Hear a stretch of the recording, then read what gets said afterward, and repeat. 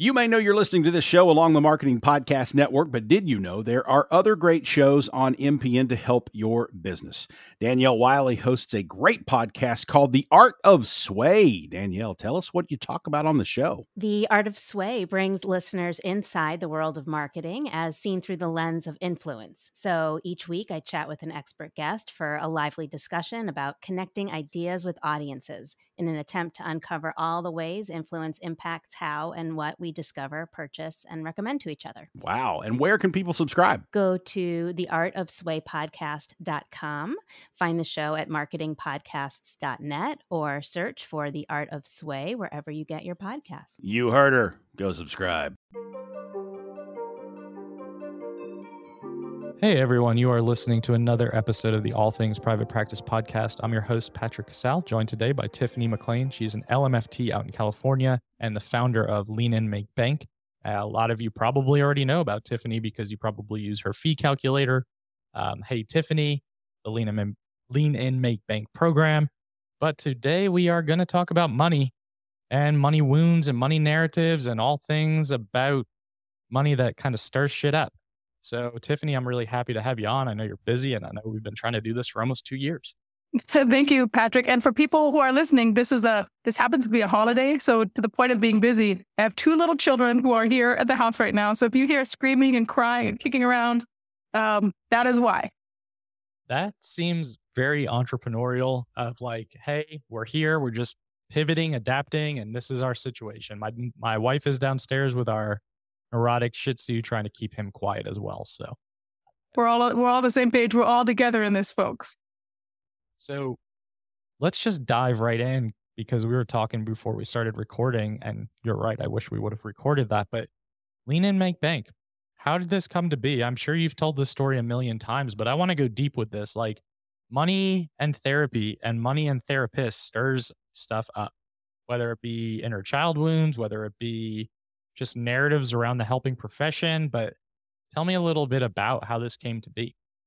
I will do that. And I will also say, I think it was last week I was talking to somebody who teaches people how to market using social media. And she's not a therapist, but she works primarily with therapists. And she made a comment that was something like, Tiffany, therapists, there is no other group of people who, I don't know the exact language she used, but basically they'll put up with so much. They'll just allow themselves to be in the most destitute of circumstances and won't change or don't even know it's a problem. And so she said, I really love working with this population because I want them to know there's another way. And I said, really? Being a therapist, I was raised, in the culture professionally. I'm surrounded by therapists. And so really this idea of we just sacrifice and martyr ourselves and always last on the list of who gets taken care of, it's typically the therapist. And so to hear that reflected by someone who's not in our profession was really striking to me. And it was a good reminder because, again, it's the water we all swim in.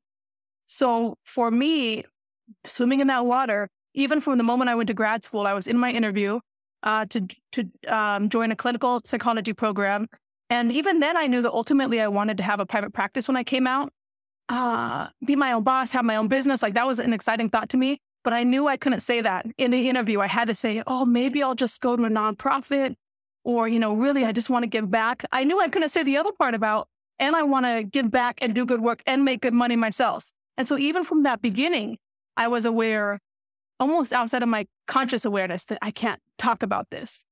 And so I had some idea that I was going to have a private practice. But early on, I started having the beliefs of, okay, if I have a private practice, I have to have low fees because I have to give back. And I can't have high fees because then I'm not truly doing good work. So let me create a whole nother online business on the side to subsidize the private practice that I'm creating over here. So that's how Lean In Make Bank originally started. It was Hey Tiffany then, now Lean In Make Bank, with the idea of I'm going to be seeing patients or clients for $30 per session forever. So in order to actually reach my financial goals, I need to have a whole nother business. That's wild, isn't it? So you're thinking about this at the same time of like, I'm going to have to subsidize therapy because people can't afford to pay for therapy, but I have to pay my bills and I have to live my life. So how the fuck do I do that if I'm just working in private practice? And I think we've all been there with like interviews, like you're saying, where you don't really openly disclose your long-term goals of going into small business ownership and private practice.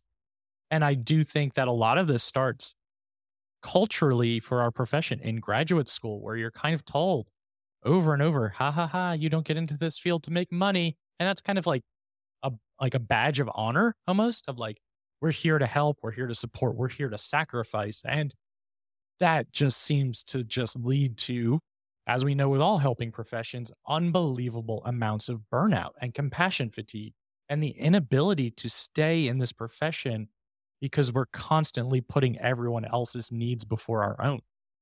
That's absolutely right. And I'll argue, actually, I was surprised to find this.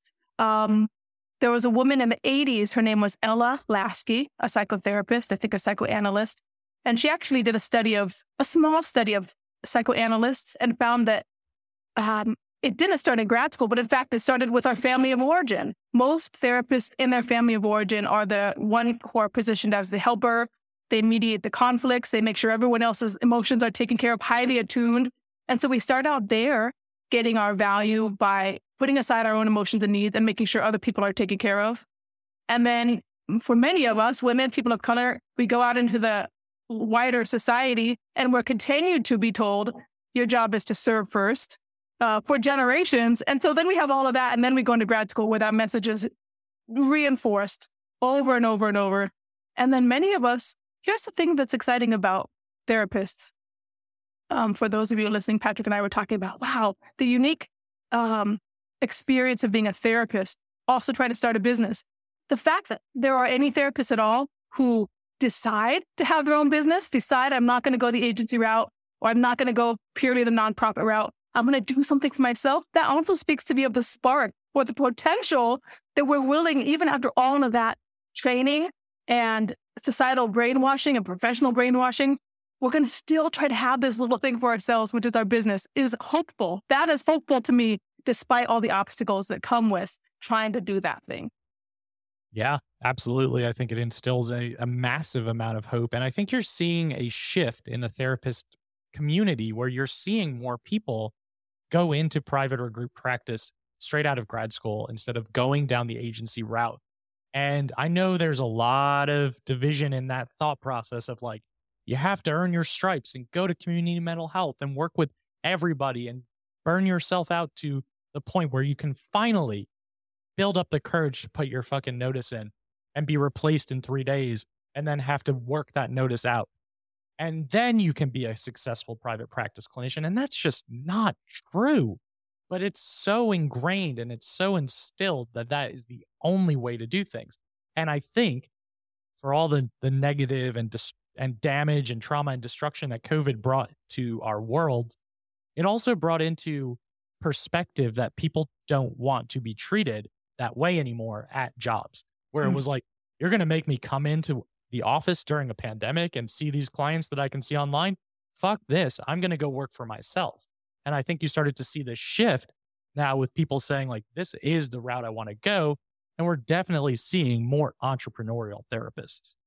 It's really interesting that you say that. I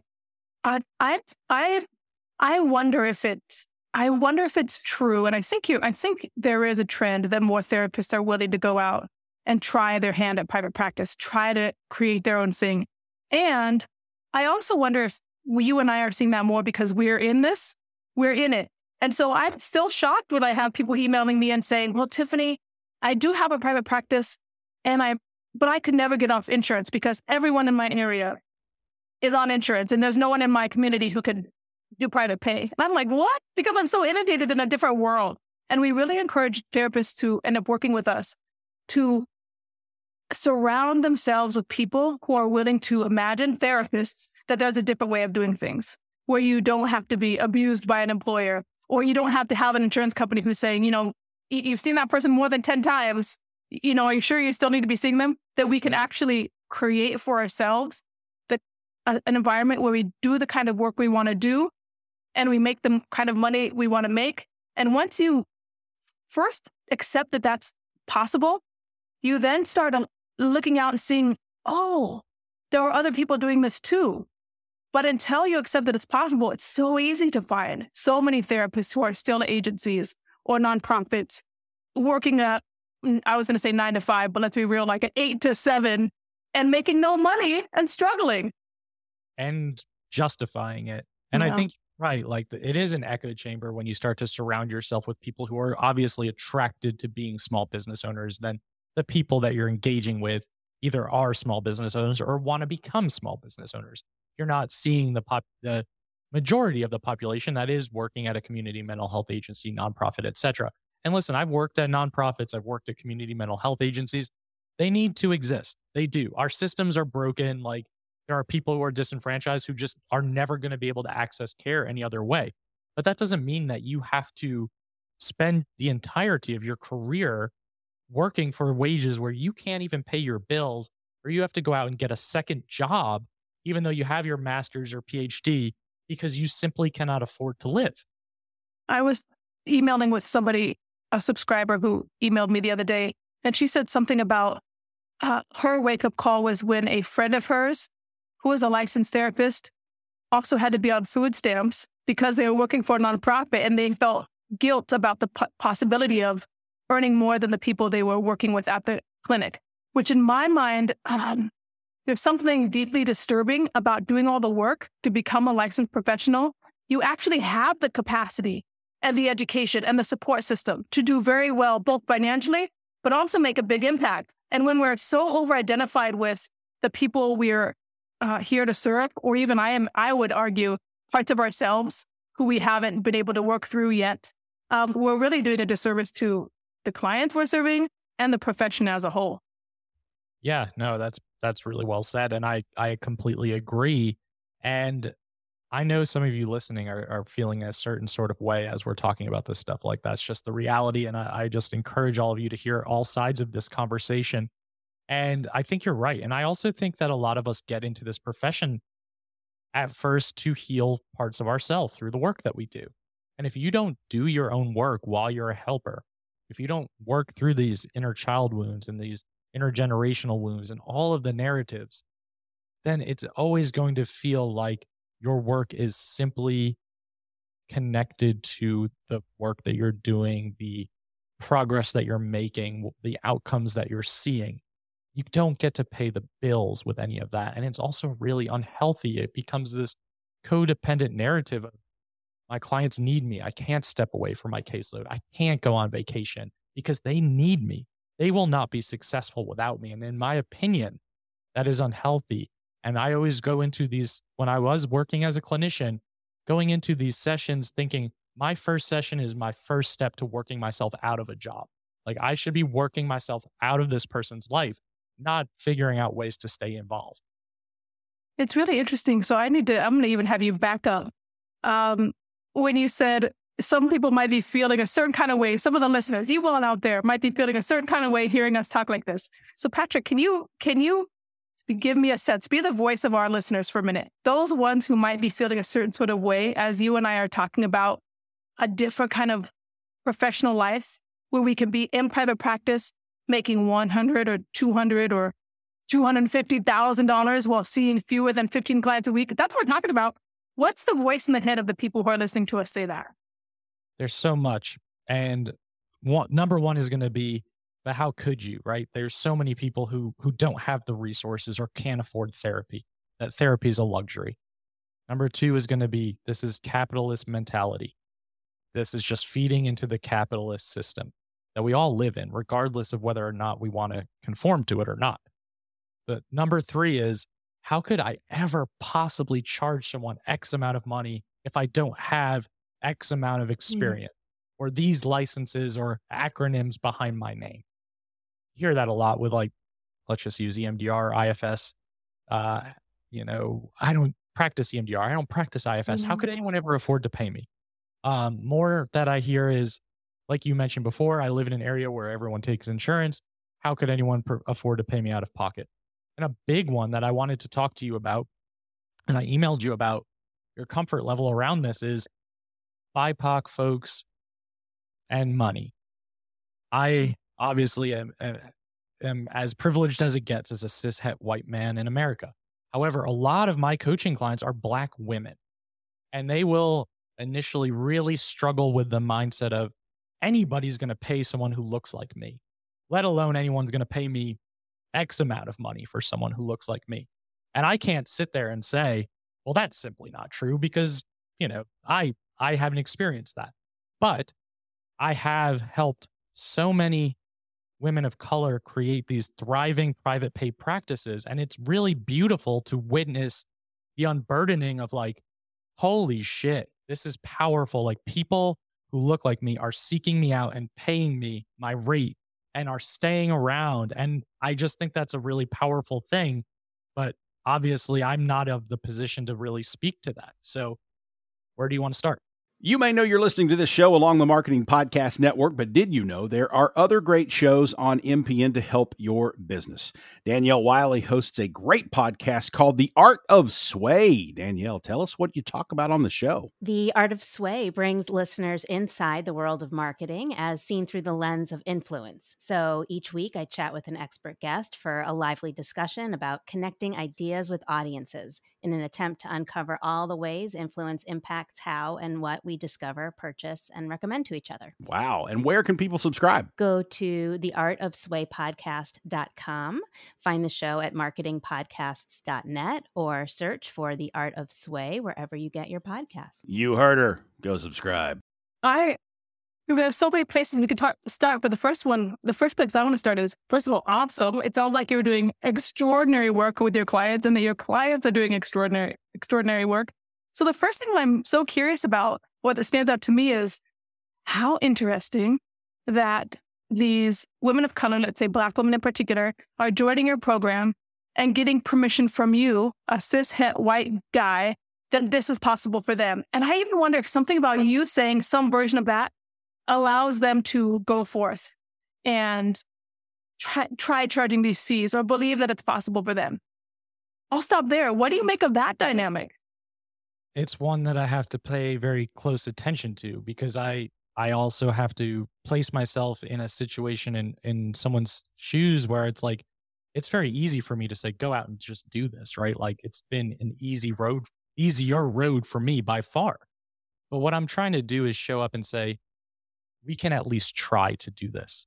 You have the skills, you have the education, you have the training, you have the personality, you're showing up authentically, you're showing up as you understand your clients' pain points, what they're looking for.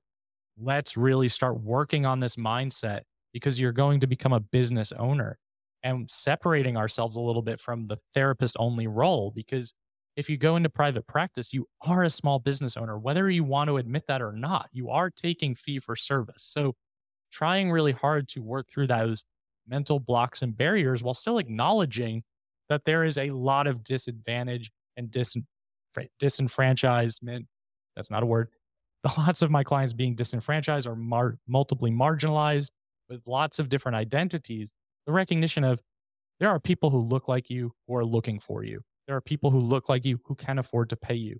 But it really is about getting out of that mentality of like the only people who come to therapy have Medicaid, are state funded, or don't have money to pay for services. And that's overarching for a lot of new practitioners who come out of an agency job because that is all you've experienced in terms of who you've been supporting. So it's very easy for your worldview and your lens to get really narrow and say to yourself, these are the only people out there looking for help, when in reality, we all know that that's not true. That's right. So it's really interesting what you're saying. Back to that idea of if we're surrounded by a particular reality, we at first can't even imagine something else.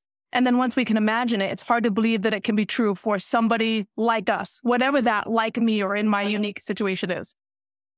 Back when you were listing how a certain way a person might feel, a therapist listening to this episode, you listed two categories. The first was, is it fair? Am I allowed to, but is it ethical to charge premium fees or take care of myself financially when so many people need my help? That was the one category. The other category was, okay, let's say I don't have any barriers to whether it's ethical or not. I know that it is, but would somebody actually pay me that? And so I'm hearing, particularly, let's say with Black women, women of color, maybe people from the queer LGBTQ community. Actually, I think there's a difference. What I've seen with my students is in certain populations or communities, it's a question of ethics. people need me and I need to be accessible. And other populations, and this could be along race or class or culture or gender, but it doesn't always fall along those lines. There's a question of, yeah, I really believe that it's okay to make a lot of money or to really take care of ourselves, but I don't believe someone's gonna pay me that. So there's something about the mindset of making sure both of those things are being addressed. Accessibility, we live in a capitalist society, and who's going to pay me that? One of the things I'm thinking about is when there's a question of accessibility or capitalist society, I always come back to the therapist who's raising those points, who's in private practice, and saying, you started a business, just like you were talking about, Patrick, you started a business. You can go back to an agency or a nonprofit, whatever the situation is, community mental health, and do that. But if you go into business for yourself, you're responsible, not just like you're saying, for the clients you're providing for, but also you're responsible for taking care of a business, meaning you have to have a CEO hat and you have to have an HR hat. And that HR person is going to take care of the therapist who's providing the one-to-one service. So I encourage therapists to step into their boardroom, internal boardroom, their committee, and have a conversation with the different board members, the HR department, the CEO, and the therapist all sit down at a table and look at the business finances together and make sure that the therapist is being taken care of as well as the clients. I love that. And I'm doing a lot of IFS therapy right now in my own life. So that feels very IFS-esque to me, like parts everywhere. Oh, yeah. The thing I like about that is you get to really sit down with these different parts of the business and really get involved and really pay attention. Because I think too often we bury our heads in the sand when it comes to the money and the finances of our businesses. A lot of us don't even know what's coming in versus coming out. And money is a taboo topic for so many people. Maybe your parents didn't talk to you about money. Maybe, depending on circumstance growing up, you were raised in poverty. You didn't have access to it. You didn't have the means, but it's a topic that is taboo for a lot of people. So I know so many therapists who just cannot get a handle on their books because they refuse to look at them because it's really intimidating and it brings up a lot of shame. It is. Oh, so yeah, I want to, two things. I want to first acknowledge and validate those feelings that therapists have. It is terrifying for a lot of us. It does feel so lonely, and there is a lot of shame when we actually look at the reality of our financial situation. And anyone who's listening to this episode, whether you're working with Patrick or you work with me or you work with someone else, I do encourage you to go into a community where you can know that it's not a comfortable, I wouldn't even say a safe space, it's uncomfortable, but that you're going to not be judged. You're going to have support with actually having somebody by your side or multiple people by your side who have been there. They understand exactly how scary it is, and they've gotten to the other side and they're willing to do it with you. I think we can't have private practice if we're trying to do it alone, which is really difficult if there's shame around the money stuff. Oh, yeah. That was the first thing. Yeah, go ahead.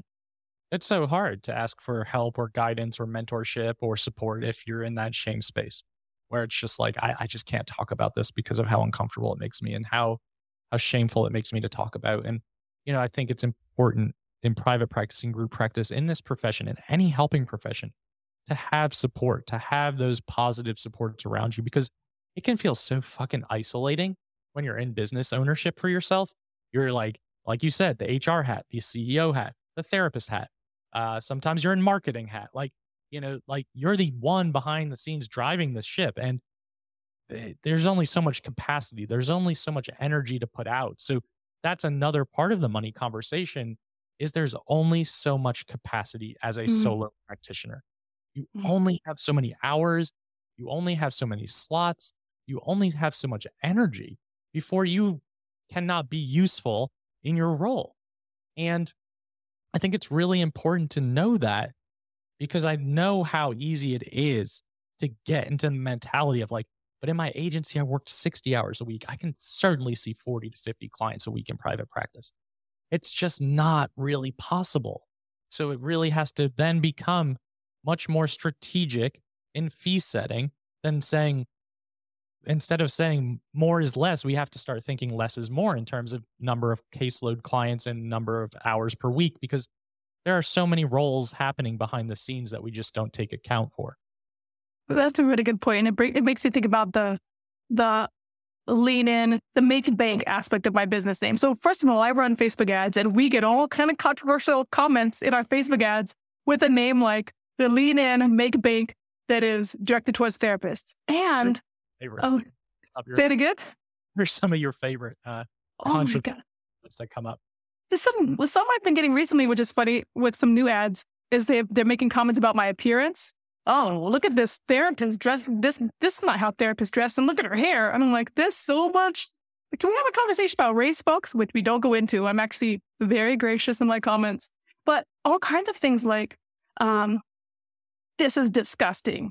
People need help. And you're out of here encouraging people to make more money, blah, blah, blah. But there are also a lot of therapist comments who are, I want more of this. Hey, because of this, I was able to do X, Y, Z. But the lean in part, I think, that's harder to make sense of than the make bake part. But to your point, if a clinician is seeing 40 or 50 people a week, I'm going to say something maybe controversial. It's not controversial to me, but maybe for people listening. I assert that therapist is not giving quality care. I believe it is impossible. I'll say it factually. It is impossible to do quality clinical work if you're seeing, I'll even say 30 different people a week, and you can't set boundaries on your time, and you're barely able to pay your own bills, or you're not even looking at your own financial situation because you're too scared. All of that is absolutely showing up in the clinical work. It's absolutely informing your ability to serve your client, and I'll say making it so you cannot. You are likely, which you touched upon earlier, Patrick, in a codependent relationship with your client where you're struggling and they're struggling and there's only so much you can do. And hopefully that client will leave you and they're going to make up some excuse like, oh, I feel so much better. Or, this time just doesn't work. Or this is too expensive. They're going to say that, and good for them because they need to get out of this codependent relationship, and that's a sign of health. If a therapist isn't able to have breaks between their clients where they're getting food and taking walks and taking notes, if you don't even know the name of the person who's coming into their office next, much less have had time to really think about their case or their situation, you're not getting your own weekly clinical consultation. You're not going to your own therapist to continue to understand the way you're interacting with your clients. You're not doing good work. And you can't do all of those things, not to mention healthy eating, going to the gym, taking vacations. Bathroom, peeing.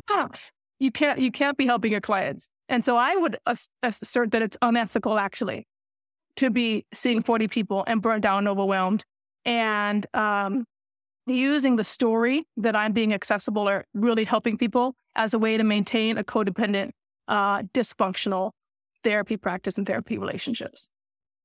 Damn. Yeah, I agree 100%. I agree 100%. And this isn't to shame anyone who's listening who might find themselves in that situation, but I want you to really reassess the situation that you're in, because your mind, your brain, your executive functioning, your nervous system, everything that goes into being an attuned, empathetic helper gets impacted by the work that you do. Every single session you're absorbing and listening and holding space and remembering details. And it really starts to get murky. It really starts to get challenging once you push yourself past that capacity for whatever reason you're giving yourself for doing so. And it's a lot. It sounds counterintuitive, but if you are able to really embrace the lean inside and up your fees and understand the private pay side of things, you are going to be able to help your community in such a amplified and more magnified type of way, where you are going to have much more of a ripple effect than seeing client after client after client. Because then you can start thinking about, can I donate resources and time and money to causes that I care about? Can you support people that are unable to be supported with the resources that you've created for yourself? And that has such a big impact, instead of saying like, I'm going to see a client 3 times and then they're never going to call me again because, like Tiffany said, you were just not at your best. And that doesn't mean we can't be at our best as humans, but when you're past your capacity, when you're past your threshold, it shows. It shows up in the therapy room. I think that you said this earlier, Patrick. You spoke to the ways that many of us become therapists as a way to work through unwittingly or unconsciously when we start out to work through our own traumas, attachment traumas. And if we're not aware of how that's currently showing up in our practice, we're going to continue to replay them and play them out with our clients. And I think that's one of the reasons why the money work is so hard. I pretend that our program is about making more money, but it's actually a clinical program. I don't know if people would buy it if I said, what's be with your clinical work? Although I don't have therapists, why do I say you're going to make more money either, to be frank.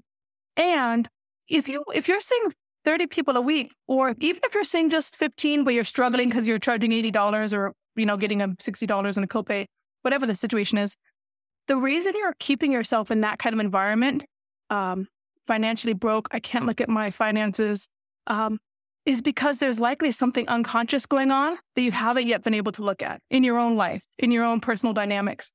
And it's scary. I'm glad you encourage people, we're not doing this to shame you. This is deep, scary, difficult work. And so often we recreate practices, our private practices, our businesses, to avoid doing some of the deeper work. When therapists suddenly are seeing 12 clients a week and making $150,000, that creates a whole lot of space and time and resources with nothing to do but look over here at the psychological or unconscious patterns, scary things, our own childhoods that we've been avoiding. So I can see why a therapist would not want to do that work. And everyone listening, you entered this work because you truly want to help people, and you cannot truly help people if you're not helping yourself, and you cannot help yourself if you're broke and burnt out and seeing 40 clients a week, not to mention all the other things that go into running your business. I agree. I really agree wholeheartedly. And, I love the goodwill and this bleeding heart martyr syndrome that helpers have of like the best of intentions, but you can't pay the bills with that. And you can't take care of your own mental health and your own physical health with that mentality. And it does carry over. And as you develop longevity in this career, it takes a toll. And that's why we see such an increase in substances with helpers. That's why we see such an increase in mental health with helpers, suicidality. I mean, there's so much. That's why we see a lot of helpers leaving the helping profession. So there are lots of things to examine here. And it's not as simple as just saying, well, I believe this or I believe this. There's a lot of psychological components behind the scenes that are happening. And I'm really glad you mentioned that, because there are a lot of blind spots that need to be worked through throughout the career. And that's why ongoing training and learning and supervision and mentorship are so crucial.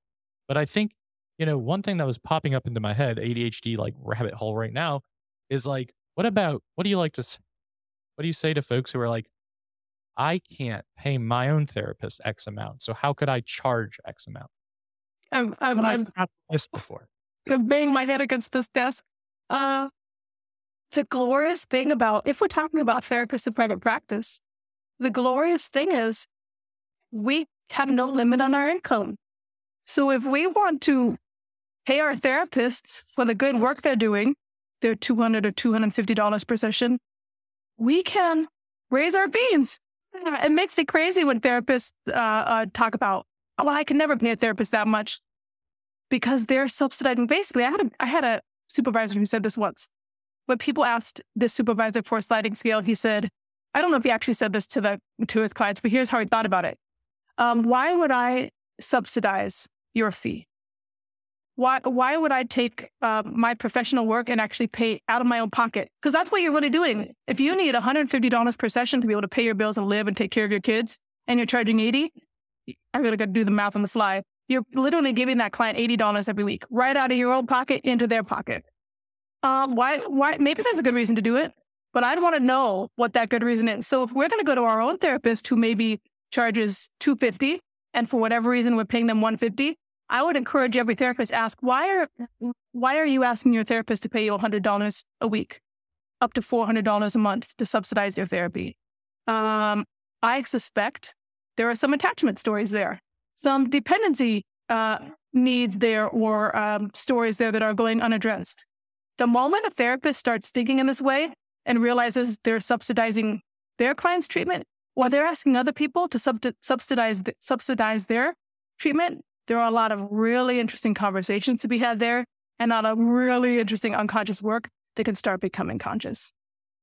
Yeah, absolutely. That's a really great way to put that in reframe and perspective. If you're seeing 15 clients a week, upping the fee by $10 per client has just paid for your therapy session too. It's as simple as that. And we don't think about it as simplistically because, again, we shy away from the numbers conversations and the struggles about fee increases and rate increases and no-show policies and cancellations and all the things I could go into that I don't want to go into right now. But there are a lot of things that come up when we start talking about money. And there are so many ways to offset. If you're thinking like, well, Tiffany and I are just really moving and buying into capitalism. We live in a capitalist society. That doesn't mean I agree with the capitalist values, but we do live in a society that values money being made. We also live in a society where we have to pay our bills and our staff. And I think that if you can get behind the mentality of understanding the money and the flow and energy of money in your business, you can offer things that you want to offer. Like if I charge full fees for my sessions, I can build in a pro bono slot into my caseload if I want to, because again, I've done so strategically, but I'm not doing that every time someone calls me and then I feel bad because I'm talking about money. It's that I intentionally have X amount of slots for X amount of caseloads. And that's got to be intentional. It's got to be strategic. It can't just be like, whatever emotional like heartstring is played today, that's where I'm going with this. So, because then you will look at your caseload and be like, okay, this person pays 30, this person pays 70, this person has insurance, this person does this, and you have no fucking idea what you are going to make that month. And there is no way to budget for your bills or your livelihood if that's the way you're operating. That's exactly right. Therapists are we therapists, I count myself in this group, are so educated and intelligent in so many ways. And we're very we're very good at throwing around big words that shut down the conversation, like capitalism. Okay, we got it takes courage to actually encourage that conversation to continue going. When you say capitalism, what do you mean? How does that impact your clients? What does that mean? Right, really going deeper. Ethics. Everybody shuts up. What's another one that used to come up all the time? Insurance. When people would talk about what rate they're getting insured in insurance. Hey, what is it? Insurance fraud. Is that the word? Not insurance fraud. There's another word like when people get out. I don't know the word is, but therapists used to throw out. We can't say what our rates are because that's insurance something, and they're going to come in. Just so many things where we get terrified again because of our histories, where there were real things to be scared of, and we really had to shut up. We no longer have to shut up.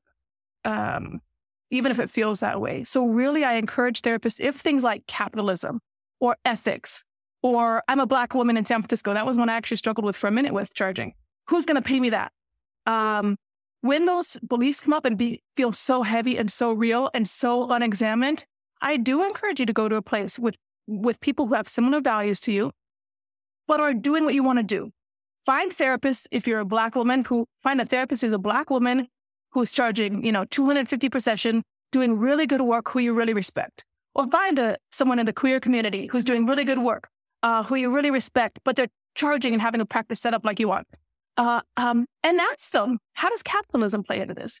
How do you think about this in terms of giving back? I really encourage you to go out and find people to have these deep conversations with, not just like you said earlier, Patrick, an echo chamber where we throw out big words and shut everything down and then get out of that conversation. I think that's great advice.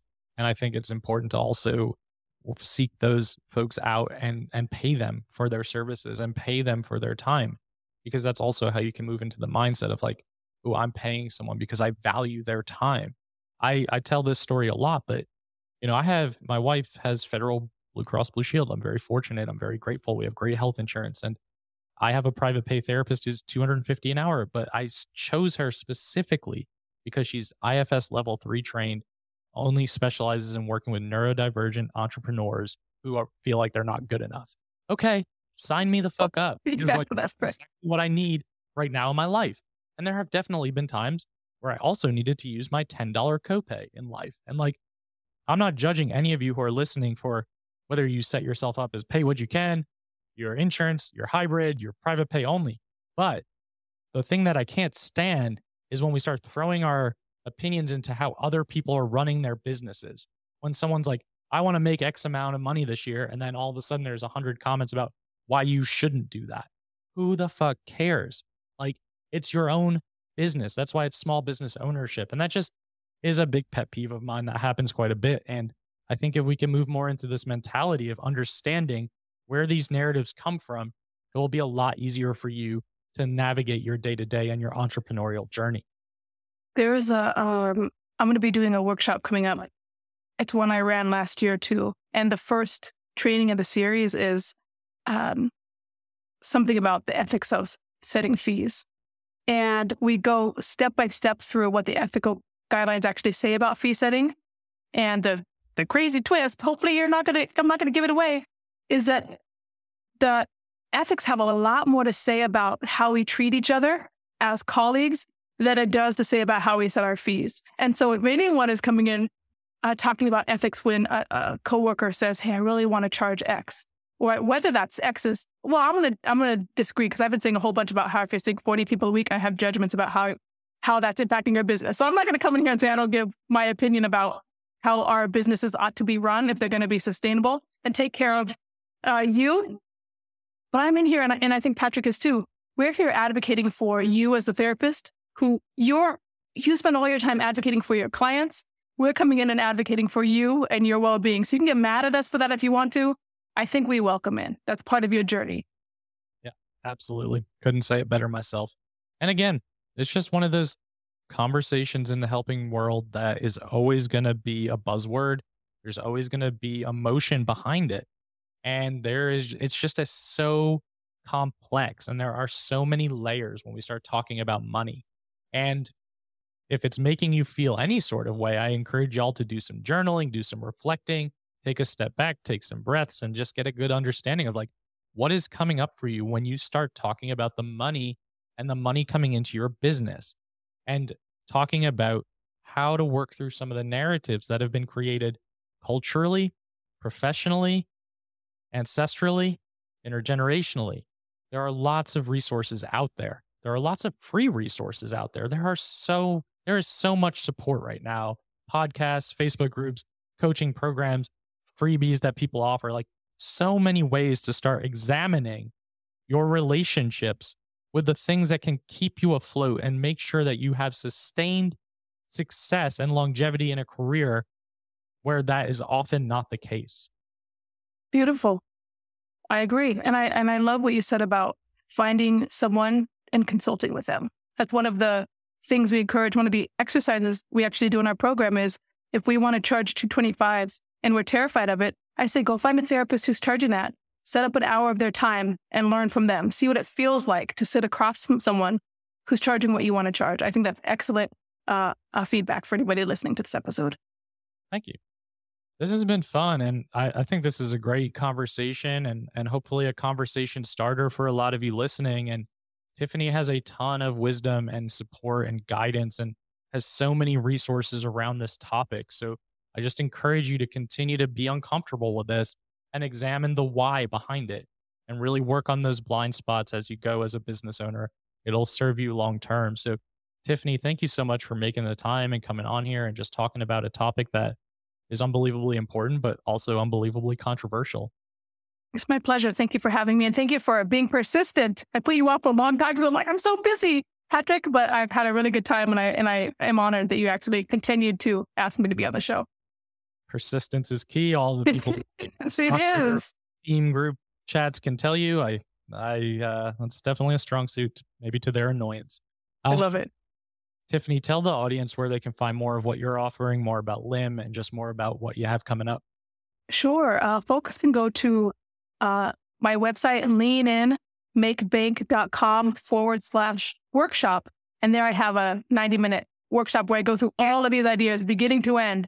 And also I tell you how you can work with me if you go there and listen.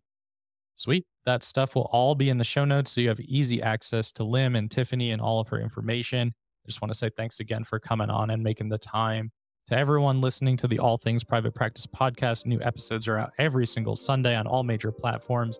Like, download, subscribe, and share. Doubt yourself. Do it anyway. See you next week. Thanks.